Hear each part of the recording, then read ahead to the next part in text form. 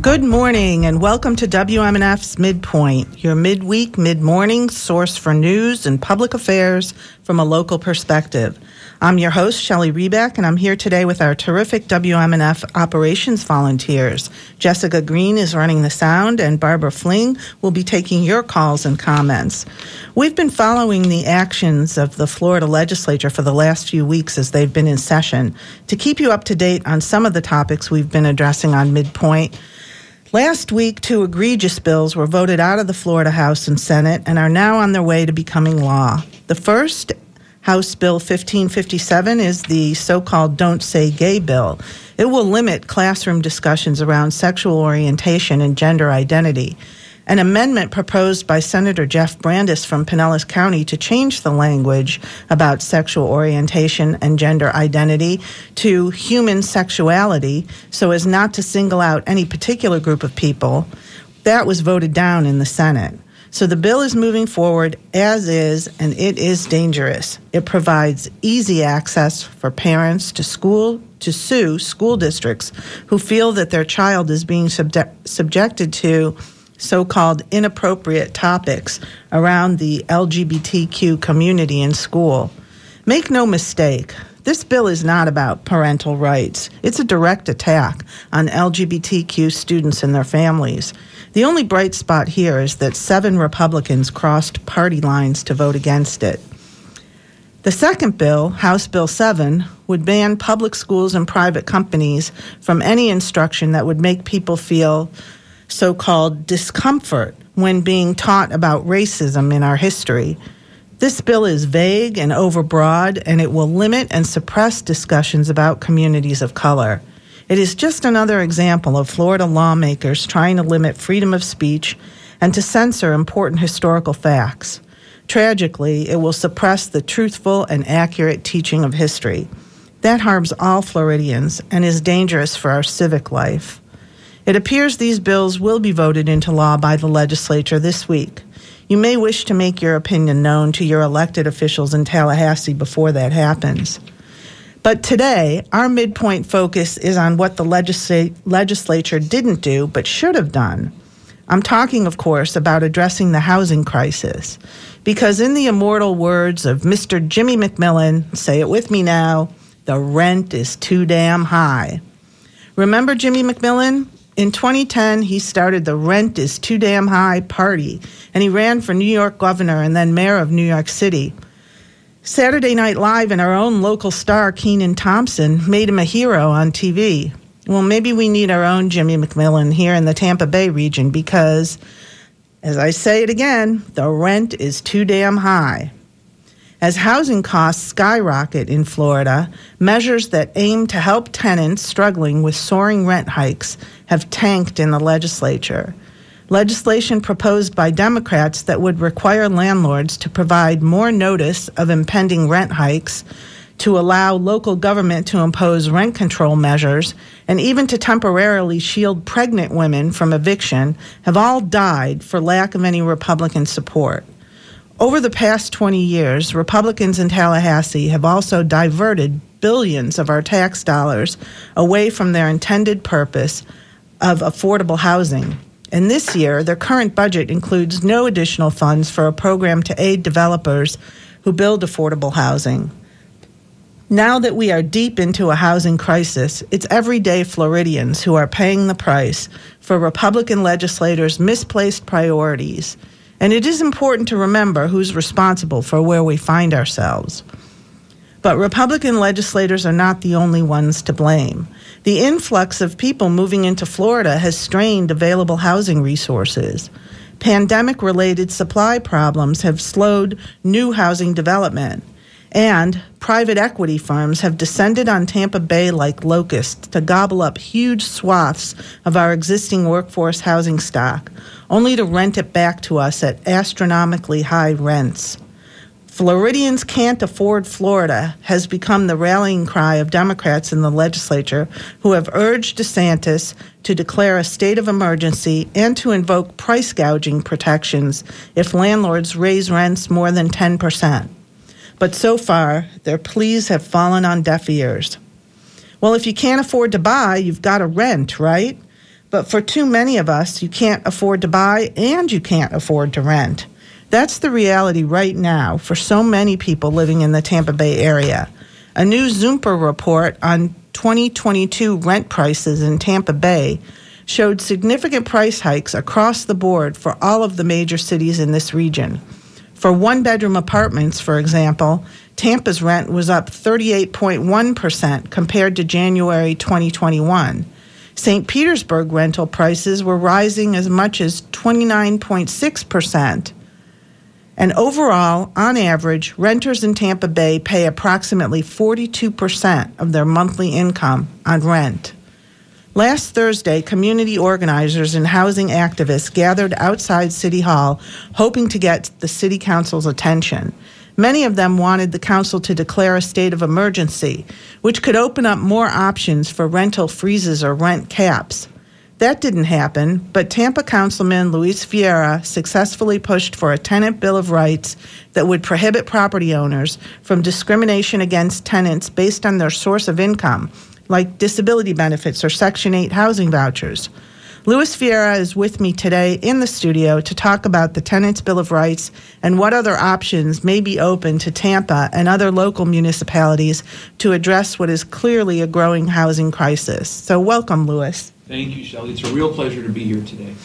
Around 10:40, we'll have someone from the Hillsborough County Emergency Rental Assistance Program on to tell us about the program, which just reopened yesterday after funding from the Biden administration came in. And a little bit later in the show, around 10:50, we'll also be speaking to Carla Correa, a housing activist with the St. Petersburg Tenants Union. But let me start with Luis Vieira, Tampa City Councilman. Luis, tell me, what is the Tenants' Bill of Rights and why was it so important to pass it? Sure, and thank you again for allowing me on here today. So the Tenants' Bill of Rights for me is sort of first base into home run that we have to hit on affordable housing, and it essentially has two components. The first is very simple, which is if you're a property owner, you're renting property to a tenant, you have to give them the Bill of Rights, your assured set of rights with regards to the 1968 Fair Housing Law, with regards to habitability, et cetera, so that tenants can know their rights. As having been an individual who goes into a lot of these communities like Timber Falls and others, I think it's clear tenants don't know their rights, these hard fought for rights. Second part, like you correctly said, is that it precludes and disallows a property owner from discriminating on the basis of a lawful source of income. That could be Social Security disability, SSI, veterans benefits, a housing voucher, et cetera. So this was an anti-discrimination bill. It was voted down the first time, and I brought it back because I know the hearts of those on City Council that is pro-affordable housing, and with the help of a lot of people in the community, including our friends from here, Liz Lanier, Donna Davis, and others from Surly Voices, we were able to get it from a 4-2 failure to a 7-0 victory for first reading. So if you are experiencing your own rental crisis, tell us about it. If you'd like to join our conversation, give us a call at 813-239-9663 or email us at dj@wmnf.org or text us at 813-433-0885. So immediate changes like the Tenants' Bill of Rights and the Emergency Rental Assistance Program that we'll be talking about shortly, it can't be the end of the help offered to renters. So, Luis, is the City Council looking at any long-term solutions, any long-term planning, like revising zoning and housing codes that would allow more multifamily dwellings and things like that? What type of revisions are we talking about? Absolutely. So you have the triage effect where you have to take care of the crisis that we have right now. We have a 24% increase in rent over the last year in the Tampa Bay area. The average household seeing about $300 extra a month in extra rent over the last year in Tampa Bay. We have a Category 5 hurricane, and we seem to be at the center of that storm here in the Tampa Bay area. So last year in Tampa City Council, the mayor and city council voted on, I believe it was about $35 million in additional affording housing assistance, $19 million of it from pass-through grants, $16 million of it thanks to ARPA, the hard work of Congresswoman Kathy Castor and others. We're also looking at right now, as you indicated, $1 million in additional aid that I know we're going to have some folks from the county come and talk about, which can assist for either 12 months of back rent from March of 2020 2020 or prospectively 3 months of future rent. We're also going to be taking a look at additional zoning regulations. And last week in Tampa City Council, Councilman Bill Carlson motioned for, and I salute him for this, beginning the process on an ordinance where before you raise someone's rent, there's got to be a notice period of 6 months declaring that there's a housing emergency and looking at the legal, lawful measures that we can do to address that as City Council. So there are a lot of things that we're doing for the triage crisis as well as for the long-term solutions. Well, let me start with the zoning type of revisions. Some of the things that I've heard discussed are things like building more granny apartments or mother-in-law apartments, more multifamily dwellings,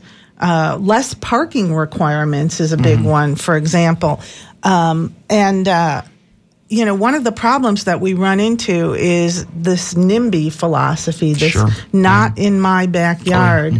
I wonder whether you think that this housing crisis that we have now, whether that will in any way affect people's perception of whether or not it's important to have these additional kinds of housings. I mean, we have so much single-family residential dwellings in South Tampa, for example, where I'm from, and I know that there are restrictions on what you can do with your property. Even if you have like a guest apartment or something like that, you can't rent it out to someone without it having been rented in perpetuity for like the last 20 years or something like that. Sure.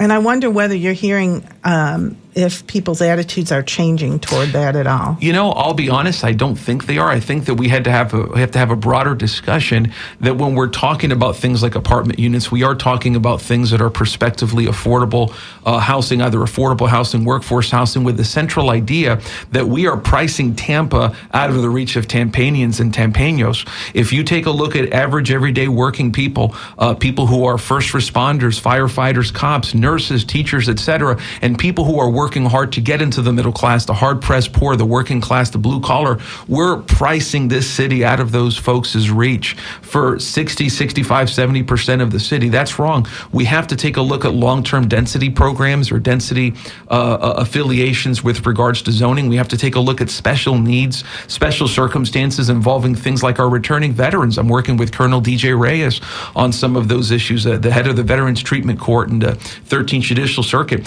We have to take a look at special needs and disabilities, and what are we doing to encourage things like group homes, et cetera, for people with special needs, et cetera. So I've always hated the term all of the above, but with this, we really need all hands on deck for things like veteran housing, special needs housing, taking a look at apartments, taking a look at density, taking a look at robust budget assessments that we can have to encourage affordable housing and support affordable housing and workforce housing. So we really need to have all hands on deck, and that requires an activist government that is going to be active in the city and the county and the state. The city's there, the county's there, the state is, of course, missing in action on that issue. Yeah, one of the problems I should ask you, isn't one of the problems that the state has preempted so many avenues that municipalities could otherwise pursue, and really made it more difficult for cities to enact things independently that would work for their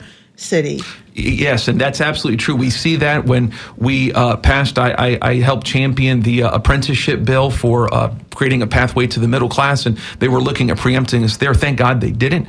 And you take a look at issues involving affordable housing and the capacity of local communities to address things like the skyrocketing increase in rent, and we have what is in fact a de facto preemption on issues like that. But that's one of many ways in which cities and municipalities, our hands are tied in terms of improving the welfare of people, because Tallahassee thinks it knows best whenever it comes to rebutting the welfare of their own special interests, and this is a very unique case like that. Yeah. I have a call from Larry from Sarasota. I'm going to put Larry on the line. Larry's a landlord.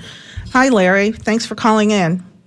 Hey, good morning. Good morning. I'd like to, I know rents have gotten high. I haven't spiked mine on any of my clients and friends that rent from me, but, you know, some of the things that we run into as a landlord, because property values have gone up so much, we're not really sure how much our taxes are going to be the next year. And then with the cost of building going up, our insurance is going up as well, replacement costs. Yeah. I had a 35% increase in my insurance on 3 of my houses, and then they came back and said, well, your roofs are 14 years old. And I go, yeah, I know, they're good for 25. Well, we don't want to insure them unless you put new roofs on. Yeah, I had the same problem myself. Yeah. And I'm hearing that more and more. So, Larry's a landlord, Lewis, and, he's making some good points. It's impossible to look at this rent crisis in a vacuum. Other things bear on it, like Larry pointed out, the insurance crisis, the homeowners insurance crisis in Florida, that applies to landlords as well, in order to protect their property. And they're seeing these outrageous hikes and these outrageous demands from insurance companies to replace roofs that are not anywhere near the end of their lifespan. And, how do they afford that? Well, in most cases, they're passing on the costs to renters. Thanks for calling in, Larry. I appreciate your perspective. Here's some of my costs. Let's say my insurance and my taxes are $6,000 a year. They're right at $500 a month. That's just before I replace the refrigerator. I work on the septic tank, or all that. I don't get any more than $1,500 a month for mine, and I'm happy with that because I'm retired and I puddle around on it. But I'm not running it as a business where I actually have somebody go out and work on them. It's just gotten so crazy down here, and I'm at the point now where I'm just going to sell them because the market's high, and I don't have to worry about a call in the middle of the night because the well's not pumping and the pressure switch is not working because I can't get city water there because they don't want to run the line. You're in Sarasota, you said, right?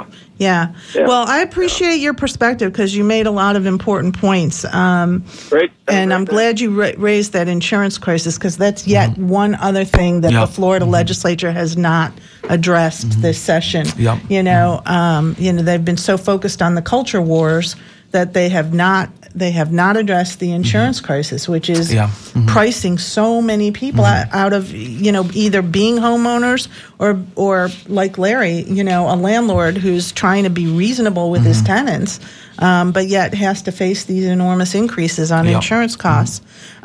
Lewis, Tampa has a comprehensive zoning plan, which is required to be updated every 5 years, isn't it? And I believe a new plan is due this year in 2022. So how can residents contribute their thoughts to the new plan? Are there any public meetings, or should they contact their city council person? And let me, if I may also answer what Larry said. I mean, we're dealing with, like you correctly said, the post-COVID return with skyrocketing costs, et cetera, and we have a legislature that is not interested in responding to the pocketbook needs of everyday working families, Republicans, Democrats.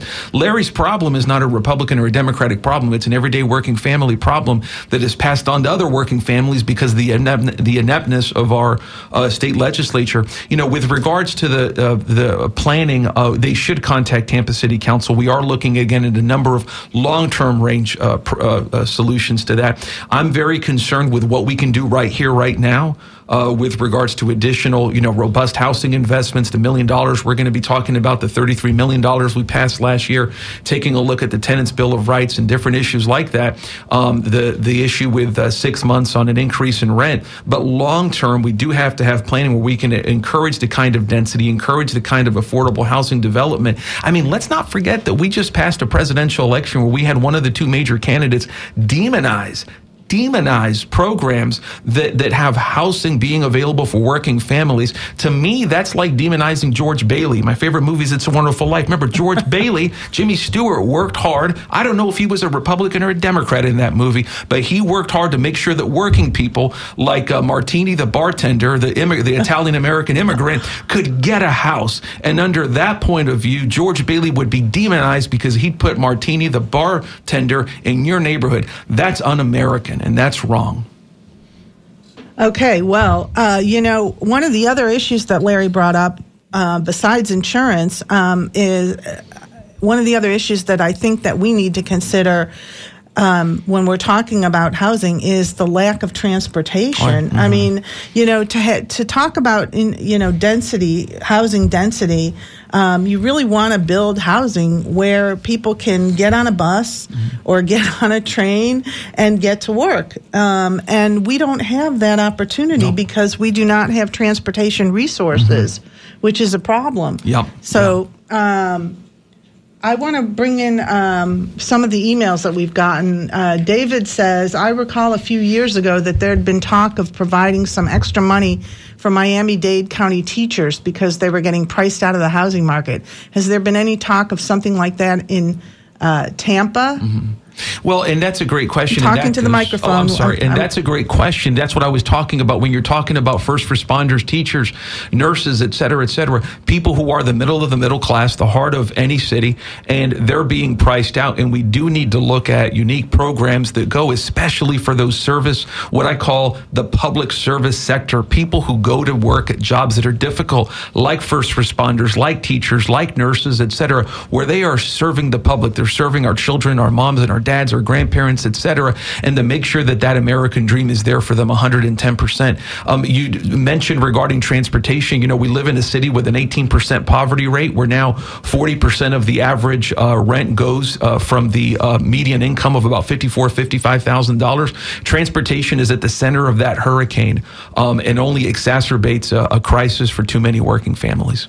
Yeah, Doug has said that Florida's full. We just have too many people, and we can't take any more.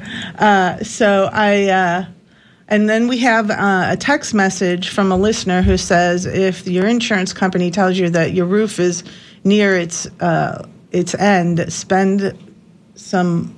He says $75. I think it's more than that on a 4-point inspection. And if he says your roof is where it should be and it still has 10 years of life, you should get 7 years of insurance. Well, there's a lot of shoulds, but not that many musts. Yeah. I have not found that to be accurate, listener. I have not found that to work. So, okay, we've got a couple people who sent us messages saying that Lewis needs to talk into the microphone, so we're going to make sure that happens. I'm closer. He's very animated. Lewis is here in the studio with me, which is a treat, because for a long time with COVID, we haven't been able to have our guests in the studio with us. And so it's a treat. So I can tell you that he's very animated when he talks. So, all right. So, now, Tampa is getting some of the money from the Emergency Rental Assistance Program, isn't it? And is Tampa have an administration of that program set up yet for people? Absolutely. And I am animated. I'm a passionate Cuban American. What can I say? But we do. Starting yesterday, there's $1 million that's available in funds that'll go for, if my memory is correct, up to 12 months of back rent from March of 2020 to today, up to 3 months of future rent and additional incidental costs, I believe, involving utilities, late fee penalties, et cetera, that can serve up to 100,000 households. If anybody has any questions on that, call my office at, I believe my number is 813-274-7073, or you can email me at lewis.vieira@tampagov.net and we can connect you to the right people. This is something that our city is doing to respond to what, again, there's the triage part of this where we have to repair and get some immediate remedies on that crisis, as well as long-term solutions. This is part of the immediate repair that we're looking at. So there is robust help that's available, thank goodness. Yeah, and we're going to have Angela Madero from the Hillsborough County Social Services Department on with us in about 10 minutes. She's going to tell us about the new Emergency Rental Assistance Program out in the county. So if you're listening outside the city of Tampa, if you're listening as a renter in Hillsborough County, or as a landlord, because that's one of the things that people need to understand about this Emergency Rental Assistance Program is that landlords are critical to the program, because landlords have to participate. It's not, they don't give you, as a renter, they don't give you a check and then hope that you'll give it to your landlord for rent. This is a program where the funds go directly to the landlord, who has to first apply and agree to participate, right? Yes, exactly. And I'm glad, again, that you mentioned our landlords, because just like we can't forget employers when it comes to employees, we can't forget landlords whenever it comes to tenants. And we have so many landlords who have been hit hard by this crisis, and like Larry said, are passing on that additional burden to tenants. A lot of people talk about, greed, et cetera. Certainly there is a part of that, but there's also a lot of landlords that are being hit. I mean, we're coming out of a 2-year crisis with COVID and economic crisis, and it's hit our landlords. So it's passed through misery, and we have to make sure that all sectors are remedied in that regard. Yeah, so listeners, if you're experiencing your own rental crisis as either a renter or a landlord, tell us about it. And if you'd like to join our conversation, please give us a call at 813-239-9663. Email me at dj@wmnf.org or text us at 813-433-0885. We'd like to hear about your experiences, too, as a renter or as a landlord. Or as a developer even, because this is, part of the issue is seeking out developers who are willing to invest and build affordable housing, workforce housing in Tampa.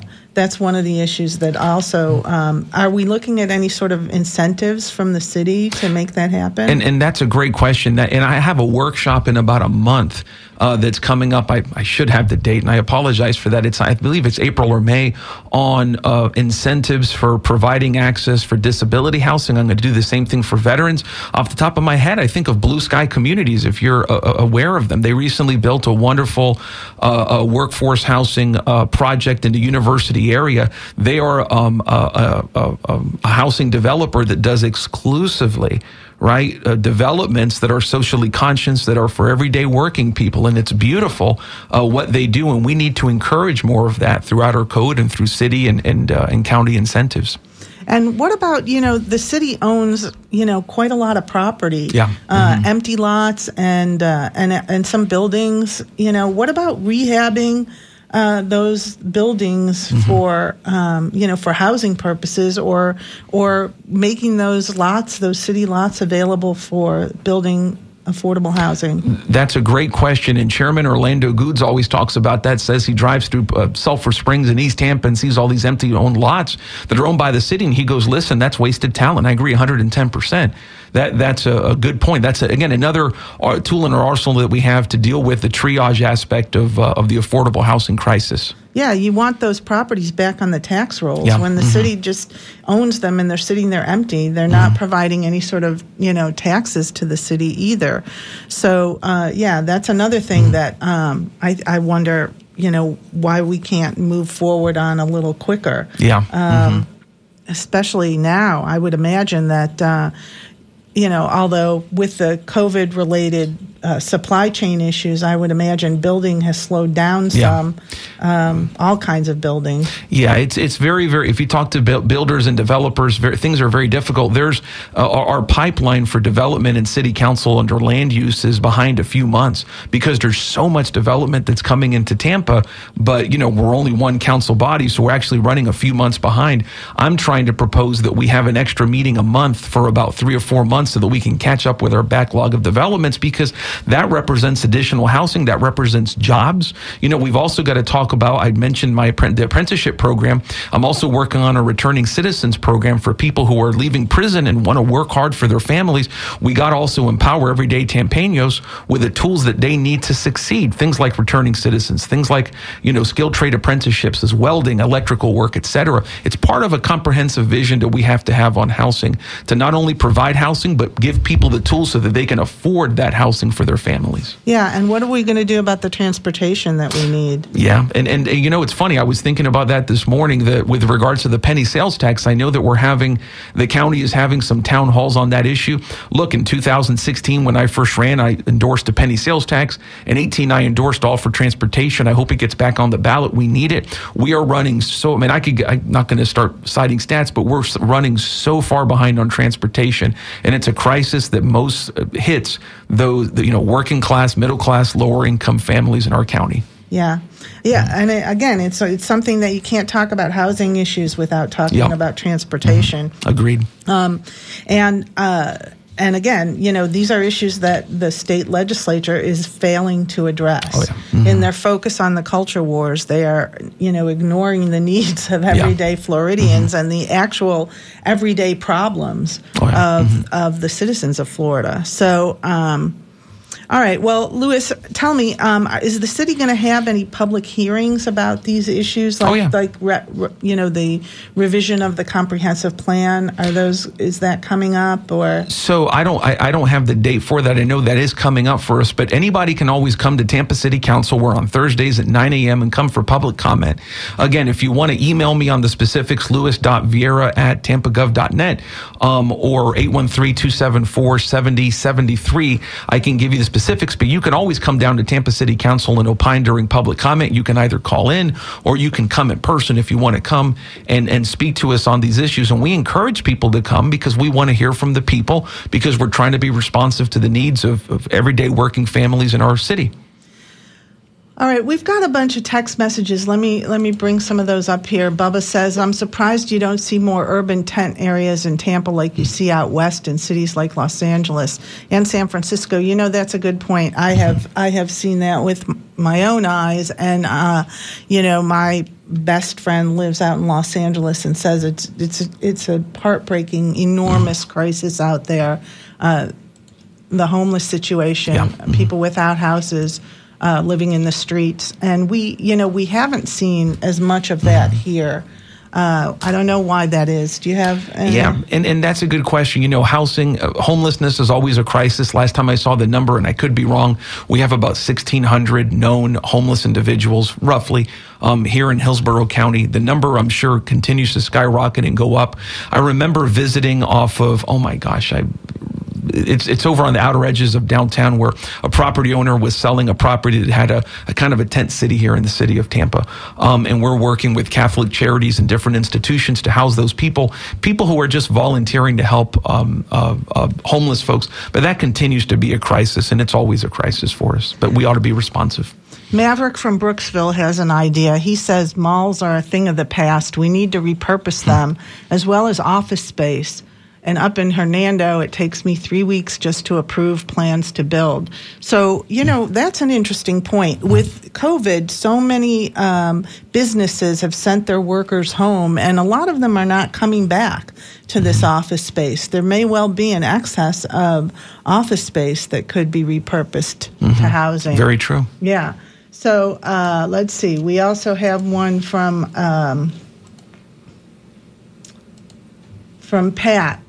Pat Fling, who says, last year the sale of houses in St. Pete were 90% all cash offers. We need to repurpose empty blocks for affordable housing for people earning under 80% of the area medium income, like bus drivers and truck drivers and nursing assistants and retail workers. Neither the city nor the state have quantifiable unit goals for affordable housing. We need at least 70,000 units for affordable housing.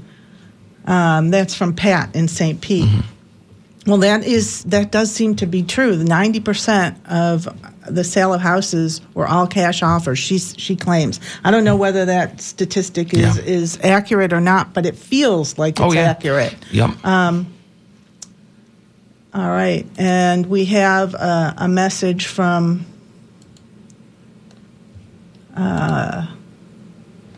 a traveling nurse here who says, I'm a traveling nurse. Great show. I do home care nursing, and I hear stories from people who can't afford to stay here anymore. Seniors who are concerned about food versus medication versus food. So I see it across the board every day, and it needs to be addressed in an aggressive manner. I had a bumper sticker that was given to me that said, leaving Florida, take a developer with you. Sadly, I think it might be too late for that, but it's not too late to still take a developer with you when you're leaving Florida, snowbirds. Okay, well, everybody likes to rag on developers, and there's plenty of reason to do so. But at the same time, we need people to invest in building this affordable housing that we want. All right, so I see that Angela has joined us on the phone. I'm going to bring her into the conversation. Angela Madero is the manager of the Hillsborough County Social Services Department, and she's going to tell us about the new emergency rental assistance program that just reopened yesterday after the Biden administration funded it with what? Let's find out from Angela. How much money does she have to give out? Angela, you're on the air with us. Thanks for calling in.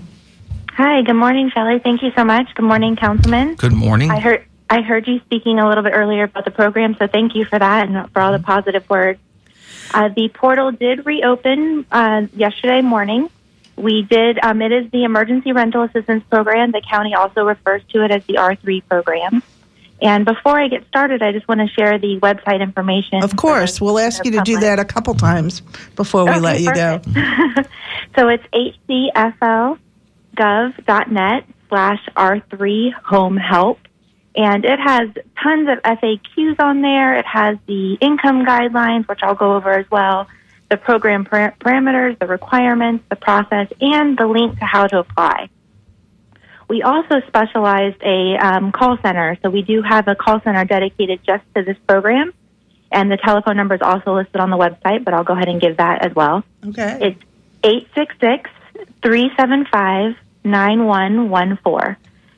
And just to give some background on the emergency rental program, this is our second round of funding. We received funding, ERA 1 funding and ERA 2 funding, and the county and the city partnered to administer the program through one portal, through one process, to make it easier depending, just on the applicant. So we didn't have to kind of go back and forth and say, depending on where you live, apply through this program. So we combined the funding and put it all in one process. The first round of funding was roughly about $40 million, and we did obligate and expend all of that close to fall of last year. And we went straight in with no break into the ERA 2 funding. The ERA 2 funding, we received about 40% of it, and we were able to obligate all of the 40% that we did receive, which is why there was a little bit of a break in the program. And we received the additional 60%, which is roughly about $28 million. So I know you're really wanting to hear how much we have. It's roughly about $28 million, and that started yesterday. So until the money's out and obligated, that's what we're planning on doing, and roughly about 6,000 to 6,500 households will be able to be assisted through that funding. Wow, 6,000 to 6,500 households can participate before the money runs out. About that many. Wow. Well, that would certainly be helpful. So, tell us how does the program work? What are the goals of the program, and how does it help people? Quite literally. Sure. So the goal of the program is for to make sure that households can sustain stability within their household by helping them with their rent assistance and also past due utility bills. So it's not a relocation program. It is really to make sure that people are able to stay housed in their current housing situation. For those requirements, we are able to, based on those requirements, we're able to assist with past due rent up to 12 months and up to 3 months of future rent. So 15 months total with that combination for any eligible household. So is it a supplementary payment, or is it the whole rental payment for the month? The great news is we are able to pay the entire rent amount that's obligated to the tenant, in addition to fees that are listed on the lease as a tenant's obligation, such as late fees, if they have a washer and dryer fee, a parking fee, those type of fees that are listed on the lease, we're also able to pay. Wow. Okay.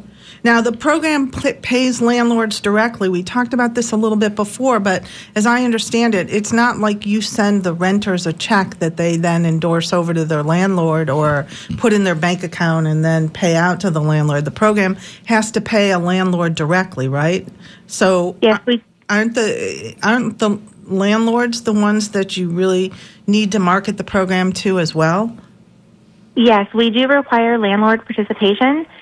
Prior to the launch of the program, early March and April of last year, we did actually hold several landlord sessions explaining to larger landlord groups and developing those relationships to let them know the importance of the program.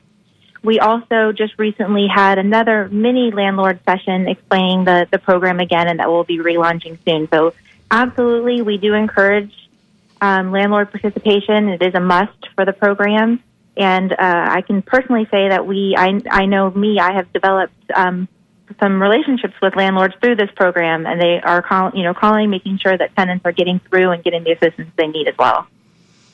I have to ask, I don't know whether this is a question for you, Angela, or more for Louis, but in a rental market where the demand is so much higher than the supply, why should landlords bother with the bureaucracy of dealing with this program? Are you getting a resistance like that, Angela, from landlords? We have. Early on, there was a lot of skepticism about the payment, about whether they are still able to evict for other reasons for non-payment, like what the terms and conditions of the program actually mean and what they would be tied to by participating in the program.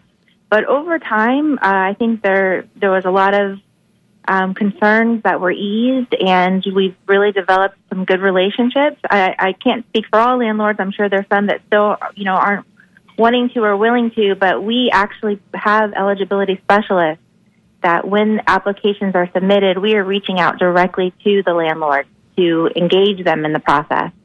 So there's several points within this program and within the process itself that we're actually trying to engage the landlord, advocating for the tenants, explaining the process to them, and kind of doing that reassurance of what the positives are for landlords, such as the direct payment to them, making the tenant whole up to 12 months past due, up to the 3 months perspective. So getting their tenants to be able to not only catch up, but also maybe even be paid ahead for a few months while they figure out whether or not the relationship will stay in that particular lease and that tenant can remain at that house, or maybe there's a plan that they're working on to where the person will be leaving at the end of their lease or before that, depending on the situation.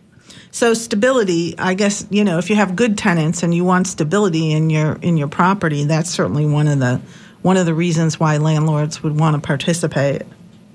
Absolutely. I think I read somewhere that something like 75% of the homes in the county last year were sold to corporations and not to individuals. I know private equity has come through Hillsborough County and bought up huge swaths of homes, and now they are the landlords for a lot of this workforce housing, and I'm wondering, are they the type of landlords that are also eligible for the program, Angela, or is this more of a like mom and pop landlord program? No, absolutely. The program is geared to assist with tenants and with renters. So it as long as the tenant actually has a lease obligation, the landlord is not really the it doesn't matter who the landlord is, as long as they agree to participate. Yes. Mm-hmm. So it could be one of these, corporate landlords. It doesn't need to be like a guy like Larry who called in earlier with a few, small properties. No, and we've actually seen a good mix. We've seen some large apartment complexes, and we've also had some private homeowners that rent out, a rental property as well. So it runs the gamut. Mm-hmm. Okay. And so the program just opened yesterday. I'll ask you again to give the contact information for the program, the website and the phone call in case people are just tuning in now for the Emergency Rental Assistance Program. Sure. So the county website with the information is hcfl.gov, that's gov.net/R3 Home Help. And the call center is 866-375-9114. And I failed to give you the hours before. It's 9 to 5, Monday through Friday. Okay, so that's the call center, too, is 9 to 5? Yeah. Mm-hmm. Okay, and you have counselors available so people who call in can be, sort of guided through the program, given their frequently asked questions answered, that kind of thing? Yes, so the actual website has a lot of FAQs if you have some people that like to do some research on their own. But for people that need a little bit more information or need to speak to someone directly, maybe need some technical support, the call center will be able to assist them with application questions, with some technical issues, if they're having an issue logging in, any kind of technical support, they're able to call as well. Well, that's really helpful. Thank you, Angela. Thank you for being with us, and thank you for promoting the Emergency Rental Assistance Program on MidPoint. We appreciate that, and all you renters out there or landlords. I hope you're listening. And do you think the Emergency Rental Assistance Program will be a benefit to you?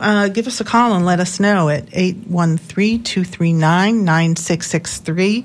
Email dj@wmnf.org or text us to 813-433-0885. Thank you very much, Angela, for being on the show. We appreciate it, and we're glad to have the opportunity to promote the program. Thank you. Have a great day. All right.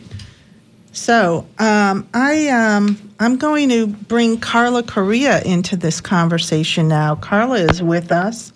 Are you on the line, Carla? Yeah. How are you? Okay, good. Thanks for being with us. Carla's with the St. Petersburg and Tampa Tenants Union. Tell us about the Tenants Union, Carla. What is the Tenants Union? Yeah, so it's, a tenant-led movement fighting for human rights, but, the human right of housing for all. That's our overall goal. And in the day-to-day, we organize against mass evictions, rent hikes, landlord harassment, and then, of course, all around gentrification. And we've been around since the summer of 2020. And, right now our main demand is rent control, which I'm sure you talked about earlier. So that's pretty much, what we're pushing in both cities and what we're seeing is most necessary here in Florida. Now, your group was among other groups, but your group in particular was out at City Hall last week demanding that the city declare a state of emergency with regard to rent. Why were you asking for that emergency declaration? So, in Florida, rent control is a little bit tricky. It's preempted in municipalities, which means that the cities can't just pass rent control on their own unless there's a loophole, unless a housing state of emergency is declared, and then it would go to a ballot referendum. And the people of St. Pete and Tampa, the voters, would get to decide on a 1-year rent freeze. So it would only last a year, and it would freeze rent. And after the 1 year, we would have to get it renewed again, and prove that there is still indeed a housing emergency. So we're still trying to get through the first hurdle of getting the housing emergency declared. It's clearly we're seeing that the Tampa City Council puts profits over people because they're afraid to do something as simple as declare this clear emergency an emergency, because it could possibly threaten the profits of landlords and developers, and that's who their campaigns have been funded by. So this is really an uphill battle. But, we're going to keep fighting until we get it, because this is something that we absolutely need. Well, let me just play devil's advocate a little bit here, Carla, because even if you got the declaration of emergency, the law still requires that there be a citizen referendum on it, and people would have to vote on whether or not they want rent control or rent freeze. And a referendum generally costs a huge amount of money in to promote in advertising. And your constituency is, well, let's be honest, it's poor renters. So the business community would no doubt oppose it. I certainly agree with you on that. Oh, they already oppose it. Yeah, and but they have the ad money, they have the promotion budgets, they have the the ability to try to sell their position to the people who would have to vote on it. And even if they weren't successful, you still have to wait for a scheduled election on the referendum. So I guess my point is that any actual rent control relief would really be at least a year or two away from your declaration of emergency. So with all those factors against it, why choose to advocate for this particular remedy? It just seems like it's it just seems like the hurdles are so high and the time frame is so long that it doesn't necessarily give you the relief that you want to seek in a reasonable time. Well, for one, they could call the ballot referendum could be called for a special election. That's not necessarily what we're advocating for. We're kind of hoping that it'll be on the November election because, like you said, it is expensive. That would be the easiest thing if it was on the November election. Right. I'm sure it would encourage a lot of other people who wouldn't normally vote actually to go out and vote. So it also helps civic engagement. Okay. And rent control is part of a larger picture that we see of taking housing out of the market, giving people a public option, and the private option, private landlords, they need to be heavily regulated and heavily controlled because as it stands now, they have way too much power. And, that's what this is about. If it, you're right, the businesses would be putting money behind trying to take it down. But we would be putting people power. We have the majority of people behind us because we are the majority. We're the working class of Tampa Bay.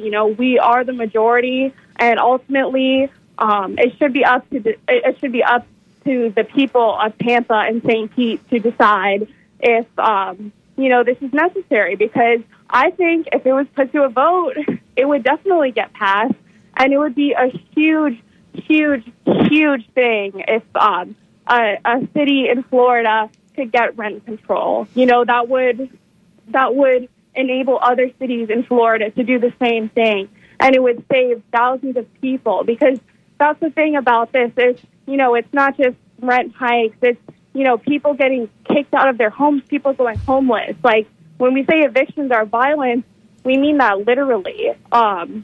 People die. It's been estimated that there's an additional 10,000 deaths because of evictions from the pandemic, and that was a year ago. So I can't even imagine what it is now. Well, there are a number of proposals in the legislature, all of which went down to defeat recently, but they were proposed, many of them by Representative Angie Nixon from Jacksonville, who proposed a number of bills like limiting the evictions of pregnant women,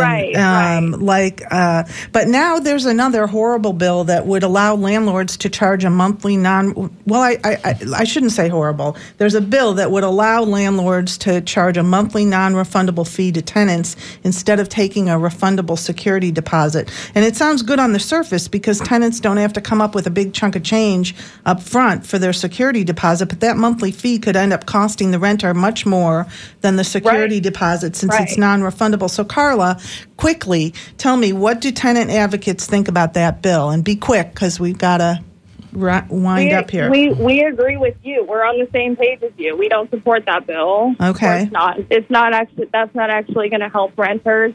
That's not what we need. What we need is rent control, a statewide eviction moratorium, and a massive investment in public housing. We need to guarantee housing for everyone in the Tampa Bay area. Okay, so if people want more information about the tenants union, where can they find it? Do you have a website or a meeting coming up? Yeah. Tell us about that quick. Yes, our website is stpetersburgtenantsunion.org, and we have all of our contact info there. You can call, email, social media, anyway. If you're a tenant in the Tampa Bay area and you want to fight back against a rent hike, an eviction, anything, contact us, stpetersburgtenantsunion.org. And that's for Tampa tenants as well, right? We can get anyone in the Tampa Bay area in touch with one of the tenants unions. Okay. Do you have any meetings coming up soon that you want to announce? It's not confirmed yet. So, all right. I'm sorry. I'm going to have to cut the show off because even though we have so much more to discuss, NPR News is going to start in a minute. Thank you. I want to thank my guests. Luis Vieira, Tampa City Councilman. Thank you. My pleasure. Angela Madero from the Hillsborough County Emergency Rental Assistance Program, and Carla Correa from the St. Petersburg Tenants Union, and of course all the listeners in the Tampa Bay area who tune in every week and who support WMNF Community Radio. Also, big thanks to Jessica Green and Barbara Fling, who run the sound and who answer your calls. Please stay tuned for Talking Animals with Duncan Strauss. He's up next. This is WMNF Tampa. Well, that was fun. fun.